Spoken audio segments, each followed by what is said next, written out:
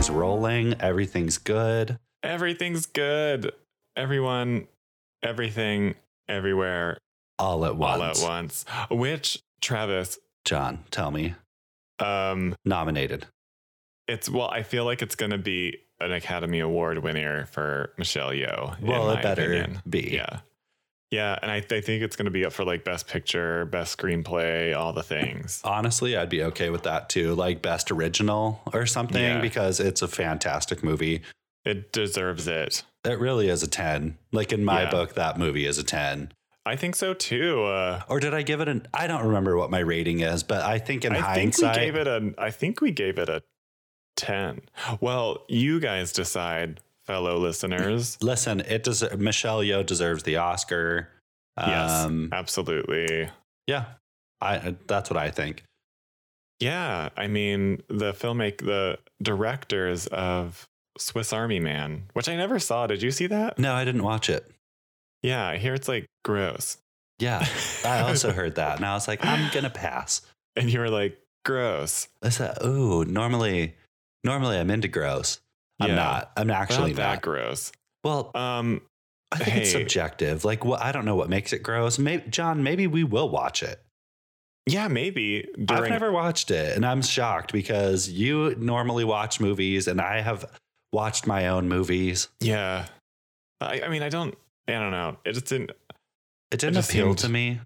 Yeah, I saw the trailer and it was just like, I don't want a farting corpse that flies. Yeah, I was like, I don't know. I'm not really into fart jokes. Like farts are funny, but like I don't want them to be like the vehicle for an entire movie. Yeah, literally the vehicle. Like that's, I'm just not. Yeah. But we're not here to talk about that. Oh, wait. Should we tell everyone who we are? Yes. Okay, go. Or Mean Girls Interrupted. And we are a movie review podcast. We're very, very, very, very popular in the Philippines. And we love all of our... we should do a whole episode on Philippine horror movies. John, I would be into that for sure. Yes, they are conceptually amazing, and like they're based in a lot of like the beliefs of the supernatural over there, and they're great, and they're available on Amazon right now. Oh, good. Well, if you have one that we want to watch, we should do it. I have many. Okay. I have many. But anyway, so we're a movie review podcast, and we do spoil the heck out of things. We do spoil things, but that's okay because we do it in our own way, and it's also fun. Yeah, I think so too. And today we're gonna be spoiling. Sorry, I had a banner that said Bones and All. It's not John, Bones and All. Oh my gosh. Okay. Yeah. Oh my gosh. We're doing The Wonder today, everybody. We're doing The Wonder starring Miss Flo. Miss Florence Pugh. Miss Flo. Rinse Pugh. I was going to say this. Okay. So before we get back to The Wonder, Bones and All, I'm so glad you brought that up because, John, I want to watch that movie so badly. I do want to watch it as well. I think it's a very cool concept. It's based on a book that I have not read. Yeah, that's okay. The trailer's cool. It's Luca Guadagnino of Suspiria, which great movie. Yes. That movie is so insane. If you all out there have not watched Suspiria yet with the great Tilda Swinton and also the criminally underrated Dakota Johnson. Is she underrated? I think so. So I know she's in big hits, but like, are people talking about Dakota Johnson? Not really. I think at least on my feed, they are. They are? Probably because the algorithm knows that I've searched for her. I love her several times. I actually love Dakota Johnson. I think she's great. Yeah, I think Mia Goth is in that movie, by the way. She is, and I like totally didn't know who she was at the time that I did see Suspiria, and maybe not a lot of people did either. But looking back on it, she looks good. Watch Suspiria. But we're talking about The Wonder. I'm sorry. We're talking about all these greats. Well, I'm also excited about Bones and All as well. It's going to be so good, I think. Bones and All is directed by the Call Me By Your Name director. So obviously Timothée Chalamet roots there. Yes. And I have never seen Call Me By Your Name. So whenever Timothée Chalamet was like rising to fame because of that movie, and the Bones and All director Luca Guadagnino, I was sort of just, it was lost on me because he kind of like had teeny bopper energy for me. I'm right there with you. Did he not remind you of somebody who was trying to cross over from Nickelodeon? Yeah, like a little bit. And like me there was too. like and so I think it was just because he was like 16 or something like that. Possibly. I had my reservations as well because I'm right there with you. He did give me like this very like crossover vibes. I'm like, we'll see. Yeah, and then he started to do like the romantic type movies, like Little Women, also starring Florence Pugh and Anya Taylor-Joy. That was a stacked cast, by the way. Is Anya Taylor-Joy in Little Women or Emma? Oh, I'm sorry, that's Emma. Yeah, basically the same movie. They're crossing over. I think they were released like the same weekend. I do think so as well. But these days I'm on the T-Sham, the T-Sham wow. Oh, yeah. I do love a sham wow. See, here's the thing, and I'll tell you this right now, sham wow. I've never watched a Timothée Chalamet movie ever. Yeah, not one. I think the only one that I saw was whenever he was like, I think it was before Call Me By Your Name or something. He was like a very small role in what is it? A movie with Rosamund Pike when it's a Western. Oh, I'm not going to remember I'm not going to pull that one up. That's not going to. Hostels. Oh, with Christian Bale, Rosamund Pike, and Timothée Chalamet is a sort of a background person. And then I saw Dune. Yes, I saw Dune. Still haven't watched it. I'm going to make it a point to watch that this week. I think Dune is where I was sold. Like they finally suckered me in after so many years into the Timothée Chalamet. Bones and All is the one Bones and All is pulling me in. That's the one where I'm like, okay, this is where I think I'm ready. Yeah, yeah. But they had me sold on Dune, and also his like red carpets over the last couple of years. Have also sold me as a hardcore Timothée Chalamet fan, where I will pay to go see movies of his. Honestly, he serves on the carpet. He definitely serves. So good for him. Honestly, I'm ready. I'm good. I think I'm here for it now. Yeah. Oh, and what else are we here for? Oh, we're here for The Wonder, starring Florence Pugh. I'm so sorry, everyone. We do this sometimes. We jump the tracks, but we're sort of like bringing you into our movie fan conversation, so you guys get it. We love movies. John and I, for those of you who don't know, obviously, John and I, our relationship, our friendship started because of Alice Through the Looking Glass, which some of you already know this if you remember us from our old podcast and followed us over here. And it started because of the Jabberwocky. Movies were our thing, and it has never stopped. John now does his thing with movies, and I just watch them. So yeah, movies are the best. Movies are the best, and sometimes the worst. Have you seen the Nicole Kidman AMC introduction? Have you seen that yet? No, but you know about it. I know exactly what you're talking about, and I know it got made fun of on SNL. Yeah, I felt like that for a second where I was like, movies are the best. Movies are the take best, us though. To different worlds. John, they really can. Sometimes, though, they bring you right back to earth. Right. Like last night was like a sort of a difficult night here in the household. Because of Disenchanted? No, outside of Disenchanted. But I did watch Disenchanted last night, and it, for some reason, as bad as that movie is, we'll just review it very quickly right now. We're going to. One star. I give it 2 stars. I'm only giving it 2 stars because I'm glad that they were able to bring back the cast and Maya Rudolph. And that's why it gets 2. Sure. Other than that, just stick with Enchanted. Cast gets an 8. they did what they showed up to do. Okay, honestly, you're right though. Okay, individually, the cast, I will give them, I'm actually going to give them a 10. I'm going to give the cast a 10 because they were working with whatever that was. And then the movie itself, because it felt like Hocus Pocus 2, it didn't have, John, it like literally all of the life felt like it had been sucked out of it. Yeah, the original, what made Enchanted great was missing. Enchanted is so good. That is not a lie. It's literally one of the best, I think. Yeah. But it's still, despite all those things, it took me to a different place because it was like not such a great day. But while I was watching it, I was kind of feeling good while watching it, and while also recognizing that it was objectively bad. John, that's the thing about that movie. Tricks you. The thing is, you can watch it. I recommend you watching it. So for all of you out there who haven't watched it, it's on Disney Plus, Disenchanted. It's the sequel to Enchanted. Yes, we did give it a glowing endorsement.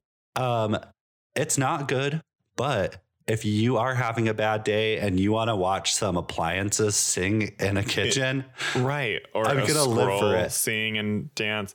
A squirrel turn into an evil cat. Wait, John, can I tell you, when I was watching this, it didn't feel like a movie so much as it felt like a production, like a theater production, but not Broadway. Yeah, right. It felt like we were watching a theater production, though. Like a high school theater production with a budget. But with people who can sing. Yeah. And I did kind of like the musical numbers. I mean, sure. But that's because we're queers.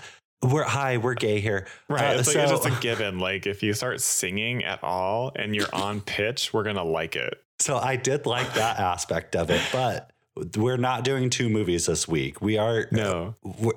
Disenchanted has been put on the back burner. Right. And you know what has totally not been put on the back burner this entire episode? The Wonder starring Florence Pugh.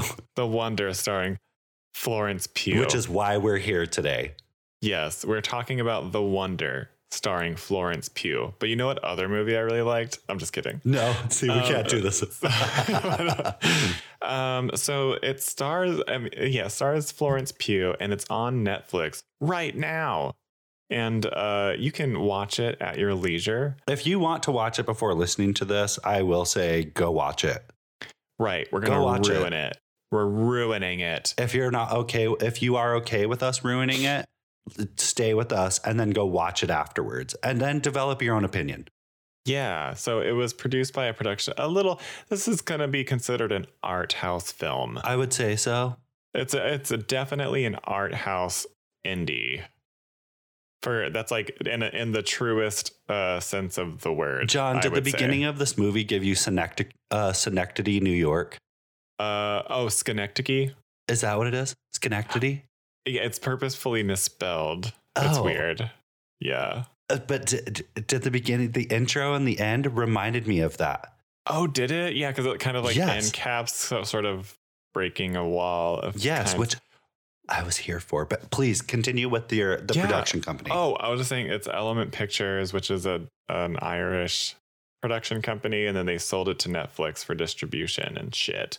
And there's other companies involved, but so we don't have a budget to give you because it was released on Netflix. But it's directed by Sebastian Lelio. Do you have any? Yes, I do. He's sort of a renowned art house filmmaker I want to watch more of his stuff. He's auteuring really hard, like very hard, super hard, rock hard. He did A Fantastic Woman in 2017, which I believe was nominated for an Oscar. Really? I've never heard of it. Yeah, it was like a $2 million movie. Well, I'm gonna look for it. Yeah, I believe that it was I'm just drawing from memory, but I believe it was nominated for and maybe even won best foreign film at the Oscars. All right, cool. quote me, but don't quote me on that. No, we won't. Nobody quote John. Don't. It's about a transgender woman who works as a waitress and moonlights as a nightclub singer and is bowled over by the death of her older boyfriend. So I actually think I would. Yes, of course. It sounds hilarious. Just a lot of slapstick humor. Yeah, pratfalls, the works. Charlie Chaplin. And he also did Gloria, which back in 2013, which I think is his like big sort of breakout thing. Because this movie, this was also considered a foreign film. Oh. But it was then adapted, or, it was just like a very small indie film. Just, yeah. And so it was adapted into like a Focus Features, like more of a bigger budget release starring Julianne Moore.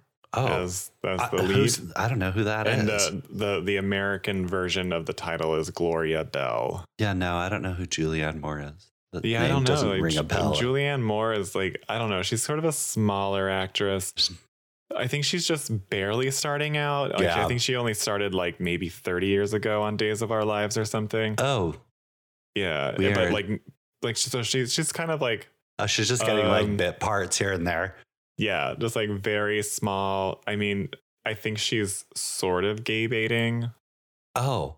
Because I think that the gays really, really like Julianne Moore, but I've never really heard about her. No, I've never watched anything she's in. Yeah, I think maybe some of my favorite movies she's in, but like in the background. But anyway, Sebastian Lelio. This is going to be a Sebastian Lelio joint. Well, I'm going to be watching. I'm going to be looking for more. I think I definitely want to watch the Gloria movie, and I want to watch the one about the transgender person. Yeah, that one's, I have not seen it, but I hear it's really good. Well, then I'm going to check it out. Yeah, so Florence Pugh, she's going to go ahead and play Lib Wright. Okay. In this film. She is our lead protagonist, and she plays a nurse. So the other actors in here, I know that the mom and Anna are real life mother and daughter. Oh, no way. Yep. They're real life mother and daughter. So that's kind of a cool, that's actually kind of a cool, like, I think in the circumstances that we get into, that would lend itself to the performance for sure. Which is pretty great. Yeah, the performances just up top are high quality. I would say yes. Like, this isn't, you're not coming into this movie and not getting like great acting. And I would say, Travis, to you, what do you think constitutes what? I feel like for me, there's different forms of good acting. Like there's realism, and then there's like there's good acting that's very like performative. Like, you know what I mean? Like, you can really, that's like heightened and stylized and clearly that, but it's still like well executed. I don't know what this would fall under for me. I don't think it's. Yeah. I think there are instances where it is performative, which I think is cool. It was giving me Witch too. There were instances where I was getting Witch, but only because it is a right, because it's like in the country piece. Yeah, and it's dark and weird. But there were parts of this movie where it felt performative, specifically when and we'll get to that point, but when like heightened acting, like stylized acting. Would you call it stylized acting? No. I wouldn't either. I think it's just very good acting. Yeah, it's like very realistic. It is. Like, it seems realistic for sure. Even though they're like in costumes and shit. But like The Witch was more like a little bit stylized for me because the language was very like poetic. Yeah. But like Shakespeare sort of situation.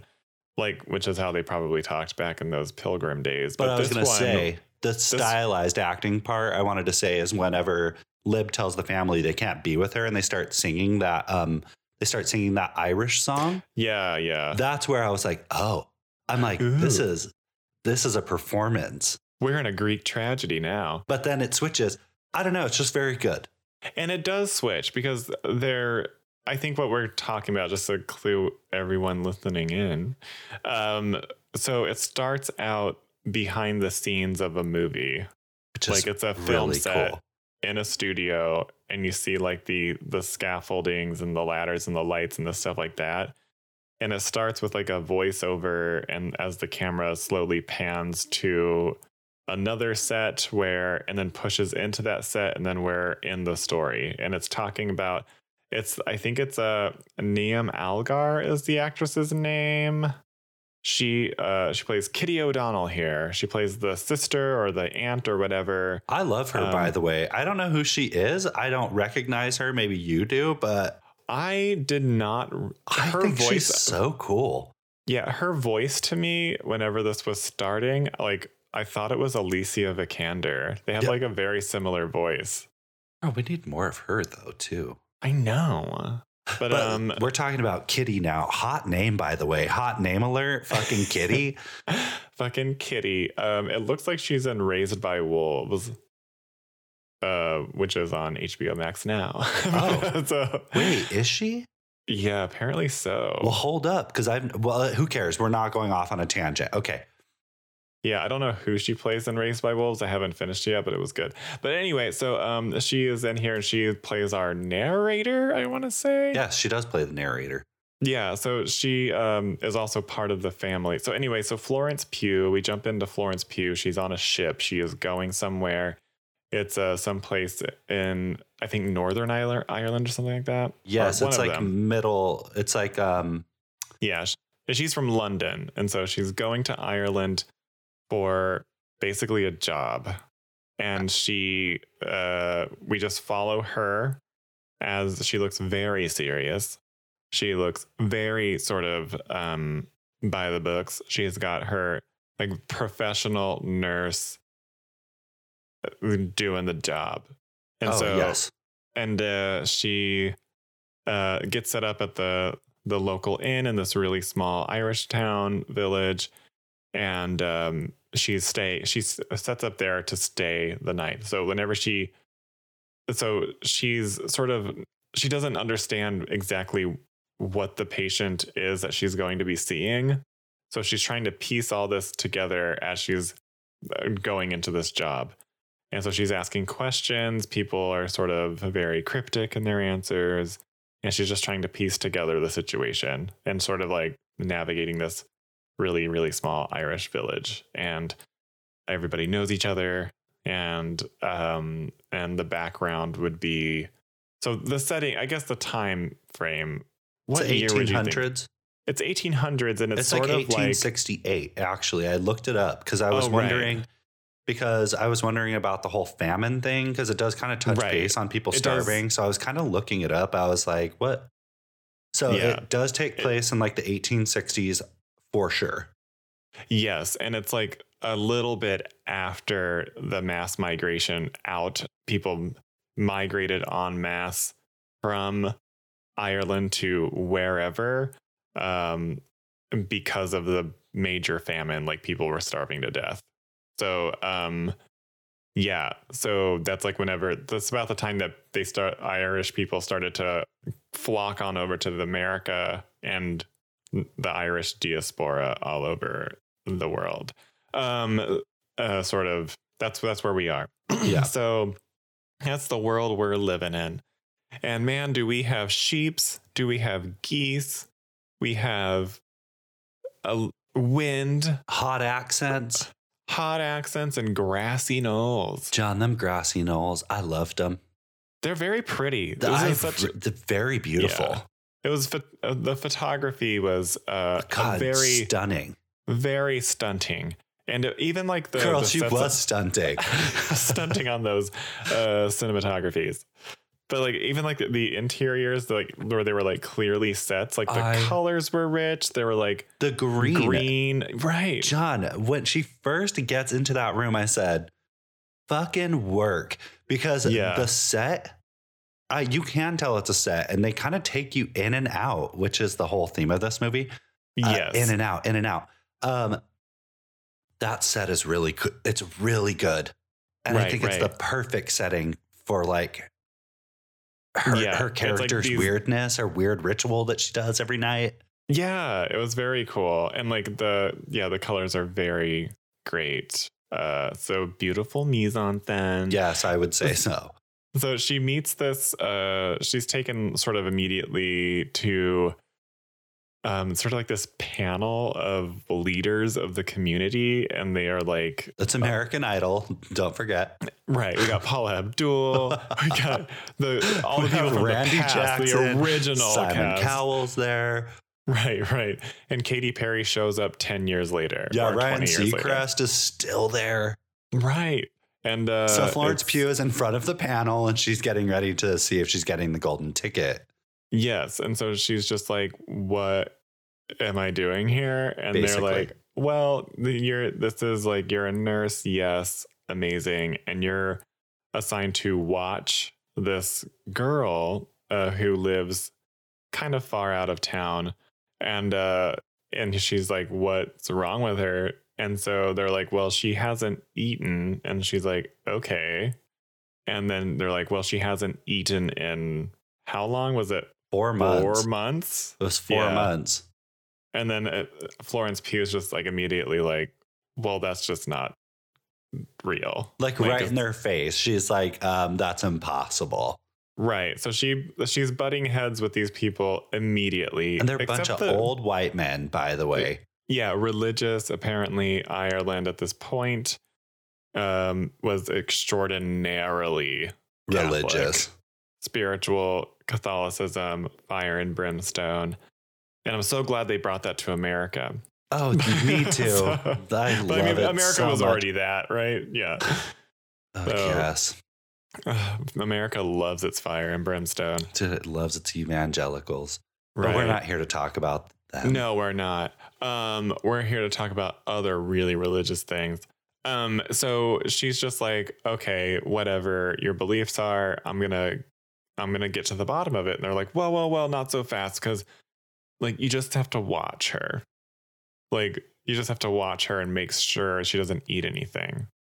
She's not meant to be eating anything, apparently. But they did say if she does ask for food, give her food. Because they specifically were like, well, she ate 4 months ago. So they're trying to say she's surviving on basically the Lord Jesus Christ. Yeah, like she has a term for it, which we will get into later. So she is taken to she's led by the town doctor. He is sort of a voice of reason, and he seems very logical at first, and he's trying to figure out he thinks there's a scientific explanation too, but his like theories are very much like bouquet. He's like pitching her these ideas while walking her out on this long ass trail on foot. And it's just like wild too. Some of his ideas are wild, but at the same time, maybe she's evolved to photosynthesize. Yeah, but at the time, it's like, you never know. You never know. That would be nice. That's like, so he's basically like, maybe she's an X-Men. John, I would love to photosynthesize. I know, eating is such a chore. Well, the thing is like, it's so good sometimes. It's just why I'm developing another chin, but that's neither here nor there. You're branching off, and that's fine. But also, if we were to photosynthesize, we would be like green or red or I'm totally blue. okay, John. I would match my room. Yeah, that'd be nice. I'd be one with my family. Right. All maybe of my plants. Maybe all of our orifices would close up over time. No, I don't like that. Oh, okay. You need yours for what? Putting things in. Oh, like what? We'll leave that to the nurses. We'll circle back. Okay. Yes. Let's circle back. I'm very curious to know. Oh, well, remind me at the end. The end of what? Just the end. Oh, okay. Whenever we get there. So she reaches this little tiny house. It's not very tiny, actually. It's kind of a nice house for Ireland out in the middle of nowhere. I was going to say, especially because it's so windy, it's like huff and puff and blow the house down. Yeah. It was so windy. It was very, very windy. It looked cold, but that house did not look cold. No, I think it had like very thick mud walls. I'm telling you. Yeah, those walls were thick. And so Florence goes inside and meets the family. And it's the mother and the dad. And is it the older sister or aunt? Well, the thing is she encounters our narrator, who is Kitty O'Donnell. The thing is I don't know who Kitty O'Donnell is because she's not in the family portrait. Right. I feel like that's like a cousin or something like that. She's there to help. She's definitely family, but I didn't really understand their relationship. Yeah, me neither. And so so she meets the mother, and Florence is like, okay, I'm going to ask some intake questions, and gets down to business. She has a pen and paper, and she's just doing the standard questions to maybe form a diagnosis and get to the bottom of this whole thing in a very clinical, nurse-like way, as you would do. And the mom and Kitty are kind of like not really responsive. They're kind of like uncertain about her because they can easily vibe out that Florence Pugh is not a spiritual or religious person. She's also not here for the bullshit. Like, you can tell she's like, something here, something in the milk ain't clean. Yeah, she's like, I'm going to ignore whatever you guys think and cut right down to business. So they try to so they obviously believe that their daughter's like 4-month long fast is a spiritual thing, and that is a wonder. And so for real, they're like, homegirl is living on a literal prayer. Exactly. And so Bon Jovi? No. We're referencing Bon Jovi today? No. Like, no, we would never. Never. Living on a prayer, #TM. Yeah. No one's done it before. No one ever. Travis said it first right here. I've never. It's not copywritten material at all. It's not trademarked. And we can retroactively sue people who have used it in the past. Yes, we also own the trademark. I will be looking the trademark up and making sure that it is trademarked in every country. Thank you so much. Travis is also our legal department. Yes, I am. So if you need to email me, do it. So they are and so Florence is like, can I see her? And they're like, well, no. She has visitors right now. And Florence Pugh gives the mom a look like, what the fuck? Visitors? She really do. And she's like, yeah, visitors who come long and far just to see her. Just coming long and far, you know? Be in her presence. And so we get the drift that they are exploiting, possibly. The question is raised, is the family exploiting the daughter to make her sort of like this religious figure? Because whenever the visitors come down the stairs, they give a little tithing to the mom. To the poor box, which means it goes to the church. Do you think weird. That really does go to the church? The poor box technically is supposed to go to the church, but I think what's your thoughts on that?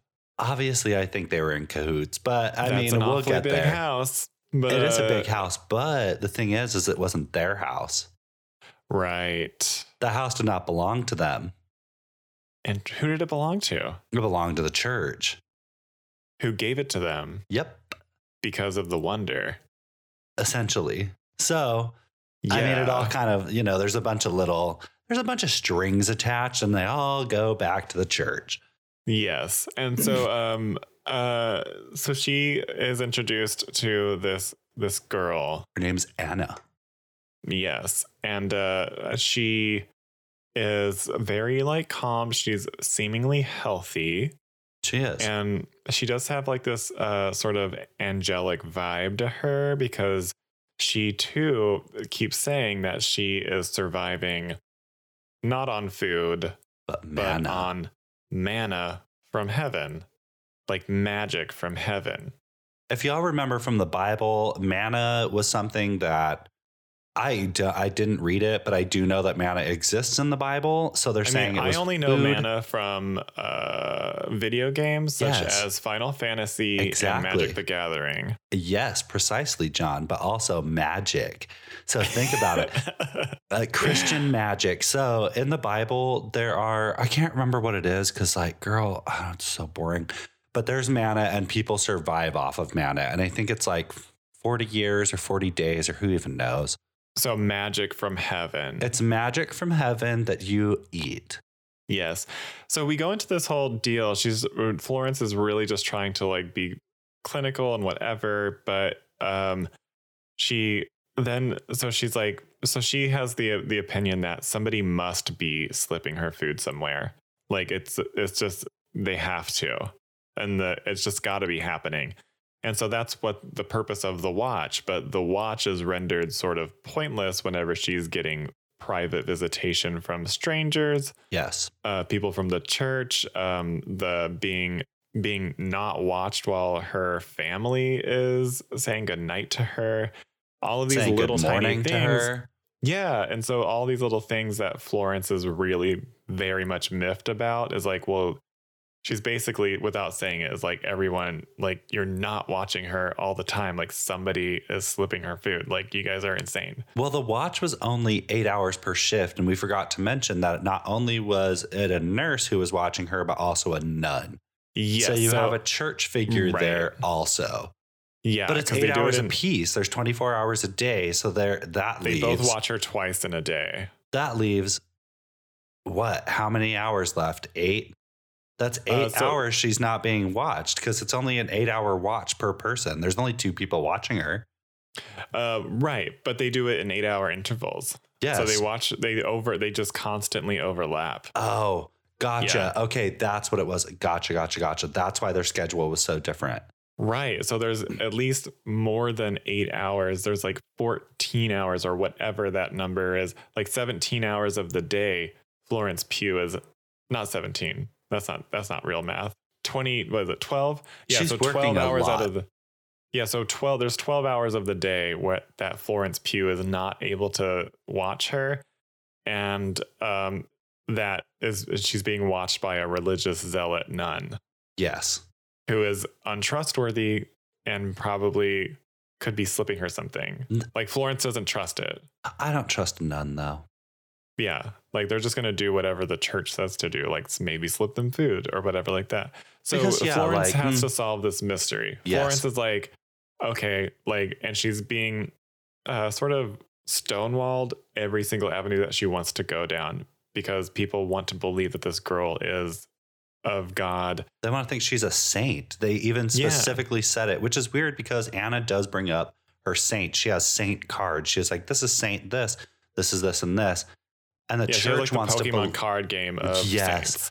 John, I love that. The saint trading card game? Yeah, she is geeking out over saint cards. How many hit points do you think they have?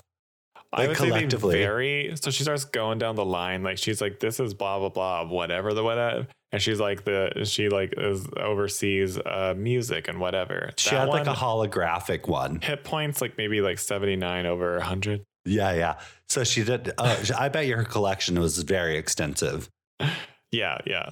And so first editions, very much in like plastic covers. Oh yeah, of course, always. Sleeves as they might be called. But anyway, so she's just like, I'm the girl. What's her name again? Anna. She's like, I'm a saint, basically. Mm-hmm. Like, she's basically like, I'm chosen. I've been chosen. Yeah. And then, and this is while Florence is all but ransacking the place, looking for foods that are stashed away. Girl, she is pulling stuffing out of the roof looking for crumbs. She is not hiding it either. She is not hiding it. No. She's just like, yeah, you can keep talking, but also I'm tearing your room apart. She's looking for food. Yeah, she's like, because this is impossible. So she starts to really have a sharp eye on her. They go for walks and they start to get to know each other. And as they do, we learn that Florence Pugh, she is a widow. But she does have secrets of her own. And we see that whenever her shift is done, she walks back to the inn that she's staying at and she goes into her room and she fully gets high. John, there must have been, I'm not kidding, whatever that cough syrup is, I'm pretty sure that was morphine. It is dextromethorphan up in there. She said, hi, I am going to sleep. You think it was morphine? I think she's drinking liquid morphine. John, she looked so comfortable though. I'm like, yeah, I get it. Yeah. So she goes home, and the only way that she can sleep is she takes this and like immediately goes into a stupor. But she keeps her little bottle of medicine wrapped up in this cloth along with these little knit newborn booties, like these little shoes for a newborn. And so we get from that instant, that visual, that she has befallen a tragedy. She has lost like a newborn child at some point in her life. Yeah. And she is holding on to that grief. She is self-medicating through that grief. Yeah. She is just in a place where she is not a happy individual at all. No. Plus, we also learned that she went to war. She was a nurse at war. Yeah, she has seen a lot. Yes. And so and Florence Pugh, like her acting at this point is like, you can totally buy that in her performance. I was fully invested. I was like, yeah, right? I'm not watching Florence. I'm watching Lib. I'm watching AKA Lib Nan. And it's not a very loud performance. She doesn't talk about her past a lot, but you can see that she carries it with her. And I was like, what? Best actress. Yeah, it's good because they don't really need a whole ton of backstory. They only touch base on a few things. We learned some things about her, but it's not about her. It's about Anna, and it's about Mana. Yeah, and it's about Anna and Mana. So nice. So thanks. She continues down this thing. Some things don't go her way, because she does go back to, after she like says the strict rule of she employs a strict rule of no more family can see her daughter. Yes. After she gets to her shift and she sees Anna's mother like kissing her face really closely over and over and over again in front of the nun. And she's like, "Nun, what the fuck are you doing?" Like, and the nun, and also a very important thing, Florence and the nun are not allowed to talk to each other. No, they can't converse. They can't talk about anything. Florence constantly tries to sneakily get a word out of her every single time they shift change. She's like, "So anything?" And then the nun's like, "Oh wait, no, I can't talk to you." Yeah, she's like, "We can't talk." Yeah. So at the side of her family, like praying over her and being very, very, very close to her, like so close that they could actually be slipping her food. Florence is like, "Nope, off limits. Doctor's orders are you are not allowed to come up here anymore. Never, ever, ever again." And so the family does that. And whenever they start doing that, Anna's health takes a turn for the worse. Oh, honestly, her teeth start falling out of her head. Yeah. And she gets weaker very quickly, almost like she's starving to death. So instantly the curtain gets pulled all the way back, because you're like, they were figuring out a way to feed her, but yet the mystery is how. Yes. And who is still a mystery. But Anna is still convinced that she is a saint and this is God's will. And if God wants to take her, that is what's supposed to happen. And it's her time. And the town leaders are sort of really banking on her becoming a saint, even in like a PR way, because it'll bring money into the town and all that stuff. Yes. So, so it gets to this point where we get to a Florence revelation. Starts talking to Anna and getting very personal when Anna starts getting kind of like sick, which is something that Florence Pugh's character Lib does say. She said, at the end of people's lives, they like to talk. They tell their stories.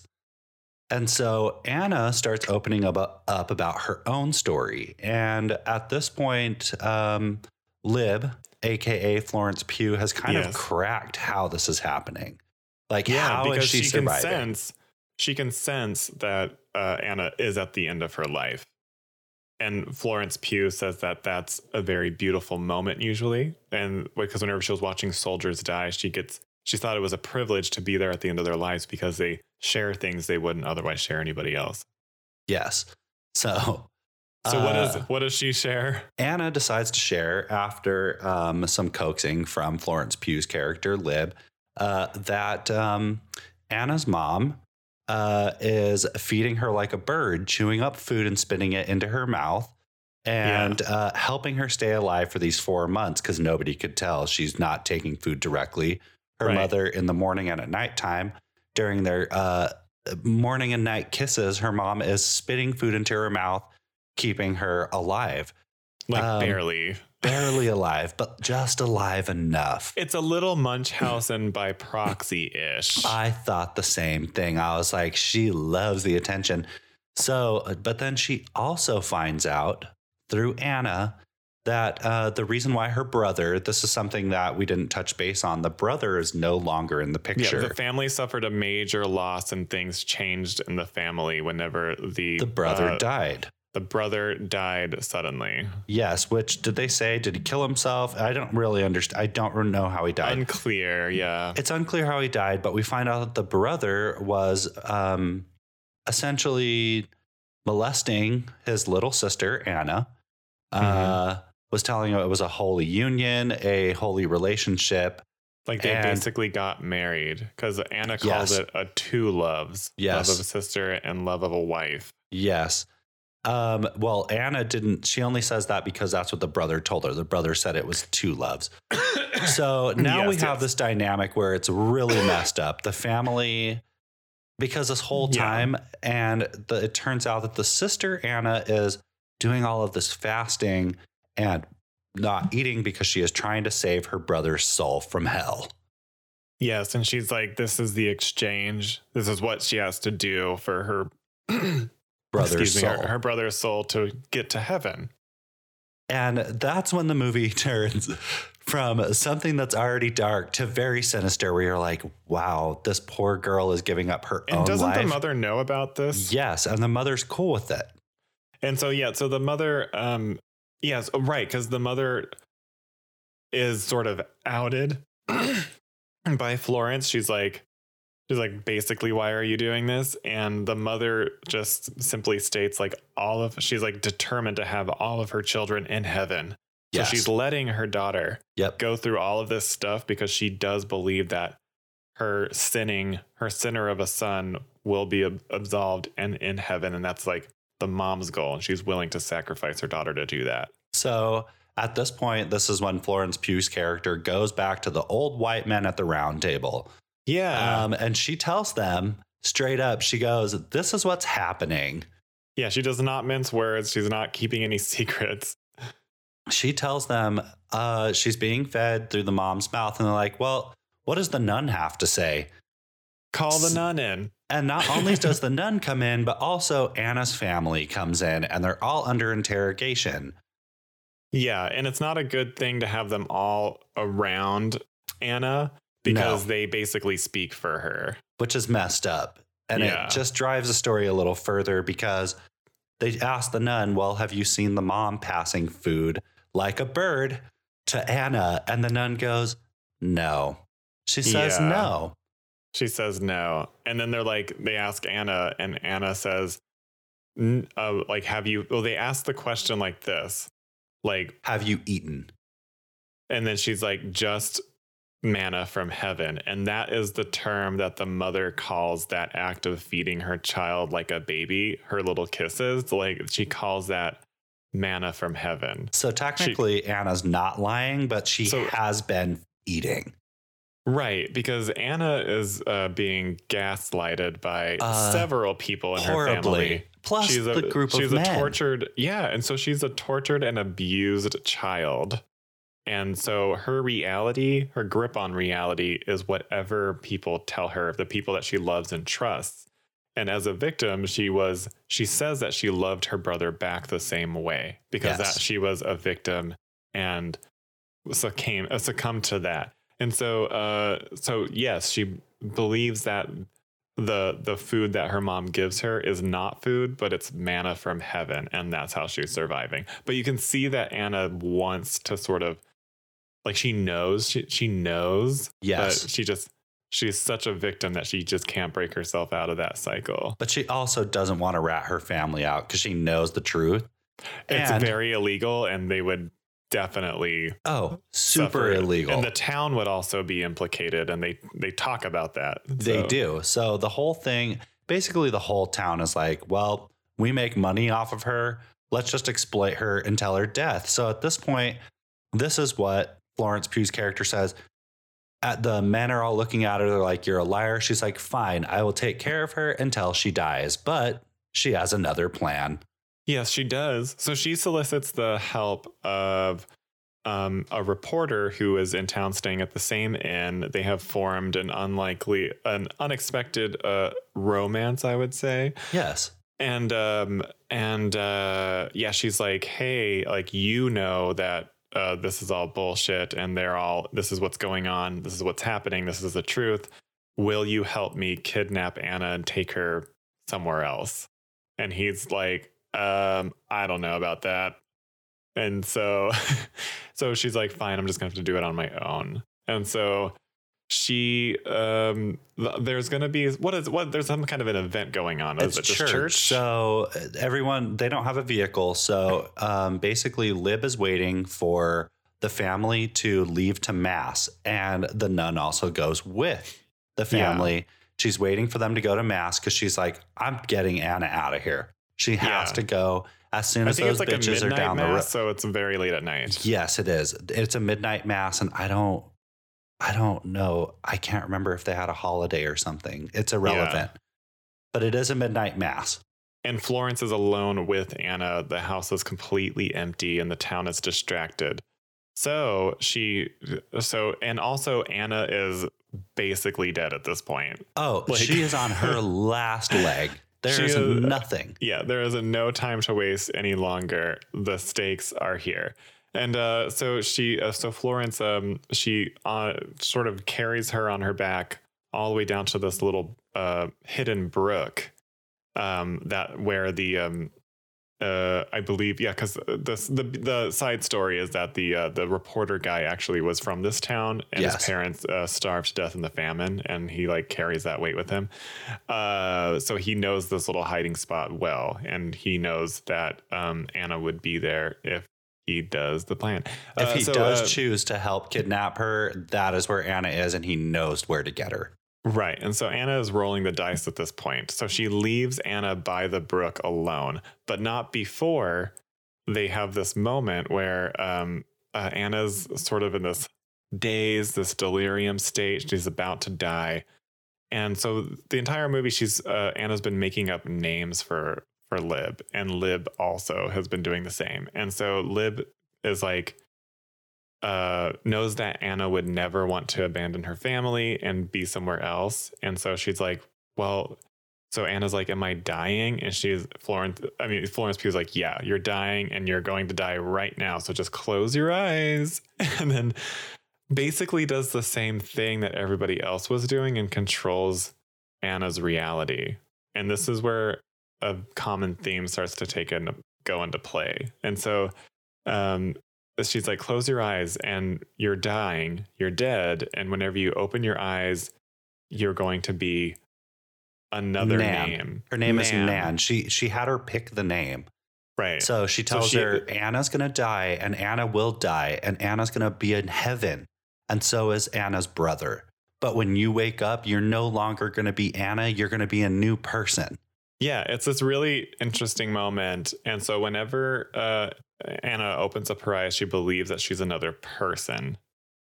And which is kind of dark. It's very dark, but the poor girl also suffered so much.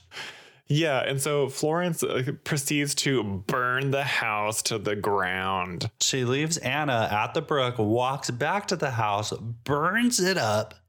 Burns everything, and she also abandons her whole morphine addiction, and as a throwaway thing. And then so she stays in the house a little too long and burns her hands. Yes, her hands do get burned up. Yes, and then so she has to face the council with these burned hands, and she was just like, you know what? sorry, but I accidentally bumped the candle and the entire house went up in flames and killed Anna. Sorry. For real, she said my petticoat got in the way. Yeah, sorry. I'm just like a poor defenseless nursemaid who knows nothing. But they do have the audacity. They're like, can a nurse be stuck with the what do they call it? Oh my gosh. Like it looked like they were looking for a way to blame her. Yes, definitely. They wanted to stick all of the issues on the nurse. But they couldn't because they would be implicated in the crime. Exactly. They would be blamed for it. So they're like, well, you're going to have to stay here with us until the whole investigation is done and you're exonerated.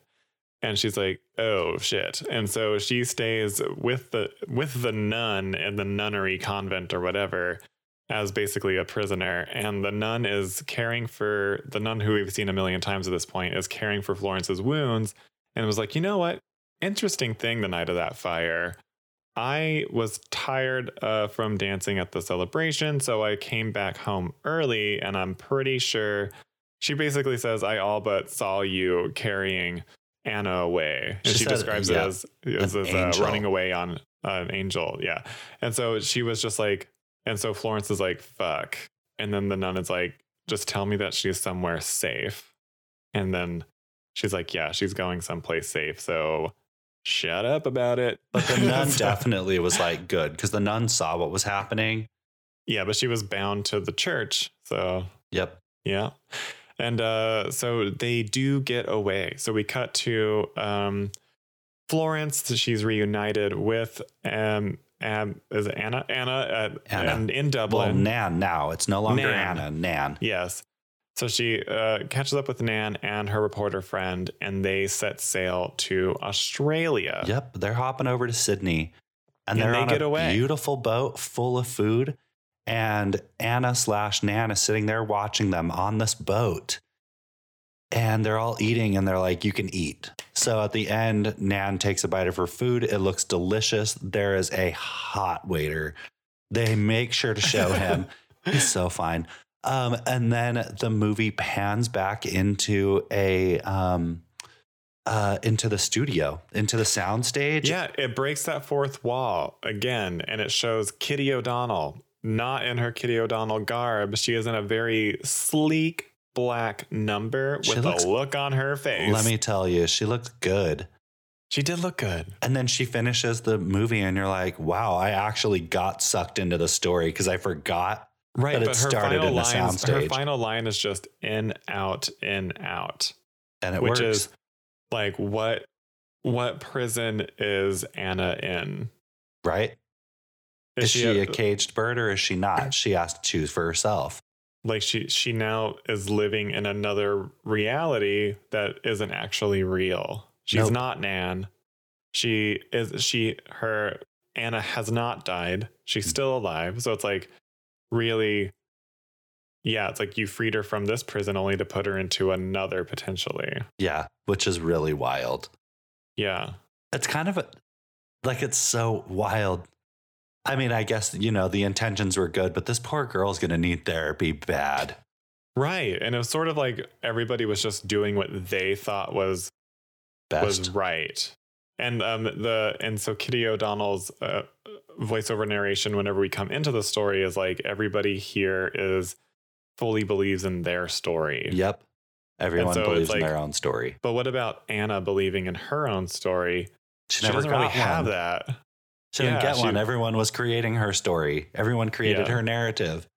Right. Like she doesn't have like a firmly held belief at all. Nope. Like she was just not thinking for herself because she's 8 years old. She never got the chance. Yeah. Interesting movie. It's cool.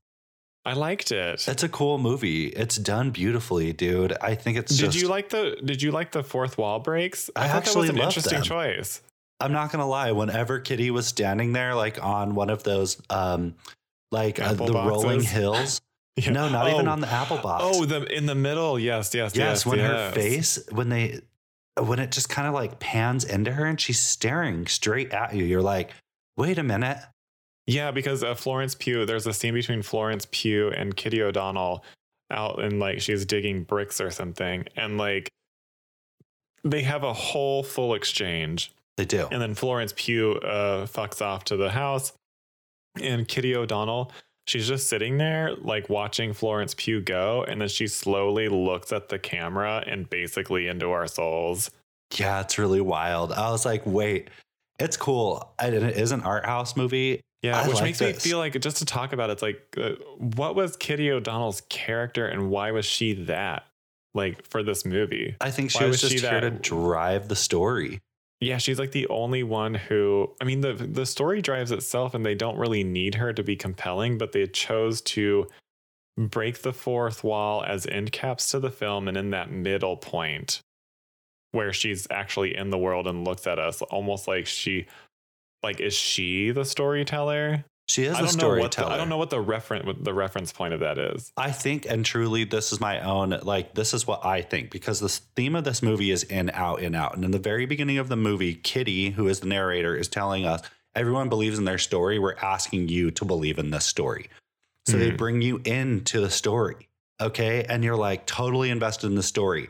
When she looks at that camera, it brings you out a little bit. And you're like, I'm in the story. So then she fucks off to doing whatever she does for the rest of the movie. And then they bring you right back into the story. And at the end, she takes you back out and reminds you. She looks a little, every single look that she gives that camera is ominous. And I'm like, why? There was a specific choice to make her ominous. Like, she's smirking. Yeah. And the thing is, too, is like, I don't know who she is. What do you think they were trying to say with her smirks? John, I don't know. Yeah. John, I don't know. I have no idea what they were trying to say. I don't even care. And that's why it's art house, right? Yep. I don't even care what they were trying to say. Maybe it's just like whatever that means to the viewer. Like maybe that's, yeah. My personal opinion to the viewer, because we get to believe whatever, is that she's there to remind you you're watching someone else's story. Yeah. Yeah. Yeah. We're going to take you in, take you out. The whole theme is in, out, in, out, in, out. And I don't know. That's just me. I couldn't tell you for certain. I did find it interesting. It lands, whatever that choice to break the fourth wall definitely does well. It works. Yes. And so I think this was a really great movie. I feel like it was tense. The story's fairly simple. There's not huge twists and turns. There aren't any twists and turns. You basically know already in the beginning, like. Yeah, but there's also like, for me, I was like, I want this to sort of be magic at some point, but I was cool with them just being like, well, what you thought like Florence Pugh is basically proven right. Yeah. I'm right there with you. I was kind of hoping this would turn into like at some point some crazy like supernatural horror movie. Yeah, yeah. Like I was, but then I was actually really comfortable with the way it ended too. I was like, it's not supernatural. It's someone. But really, yeah, like really good directing though, with like maintaining that tension through something that like a storyline that doesn't in and of itself have too much tension and things like that.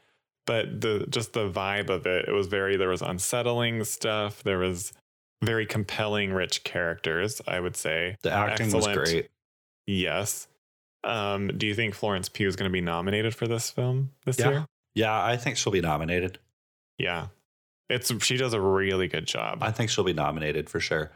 I thought the cast was great. I thought the cinematography was great. Yeah, everything was so cool. There's a lot of unspoken acting. Like it's really cool. Between dialogues, there's very great performance. The mom, I can't remember what the actress's name is.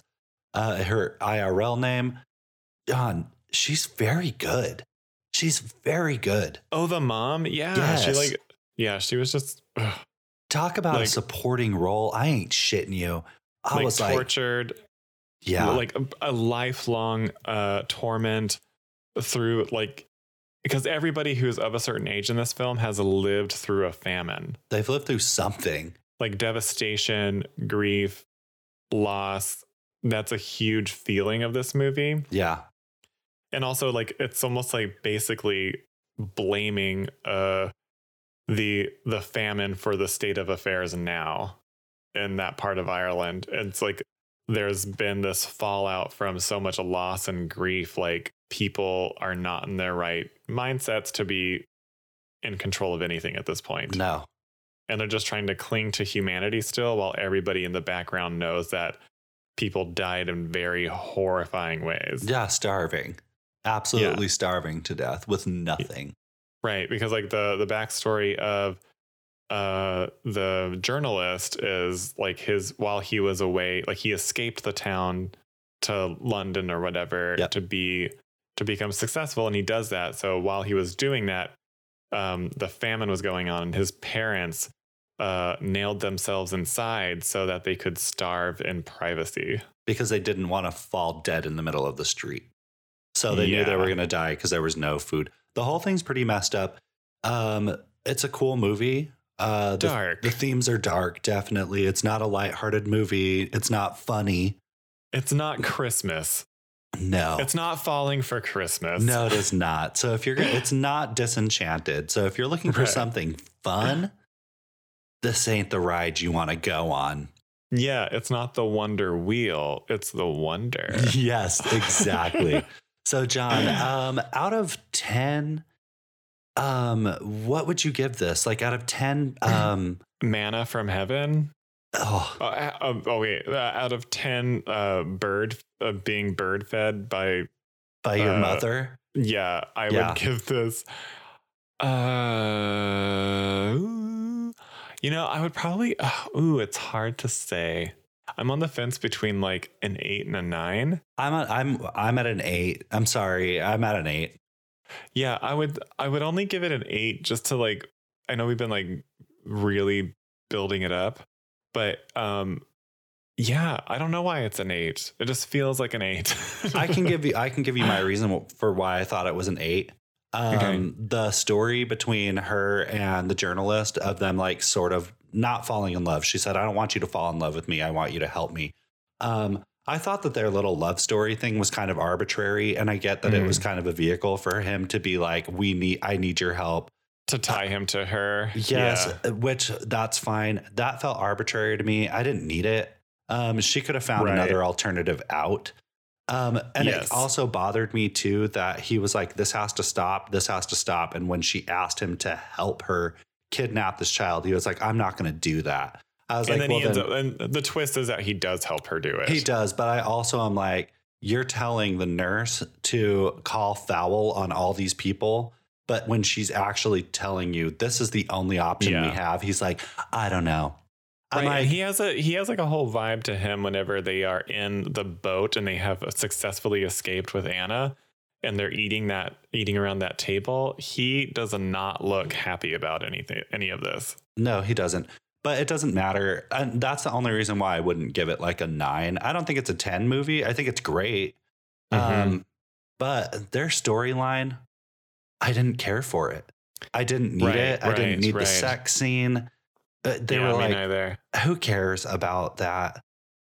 Yeah, it was. Yeah, it does detract from the main story. I didn't want it. It was weird, but whatever. Yeah. I get that they needed it as like, but they didn't need it.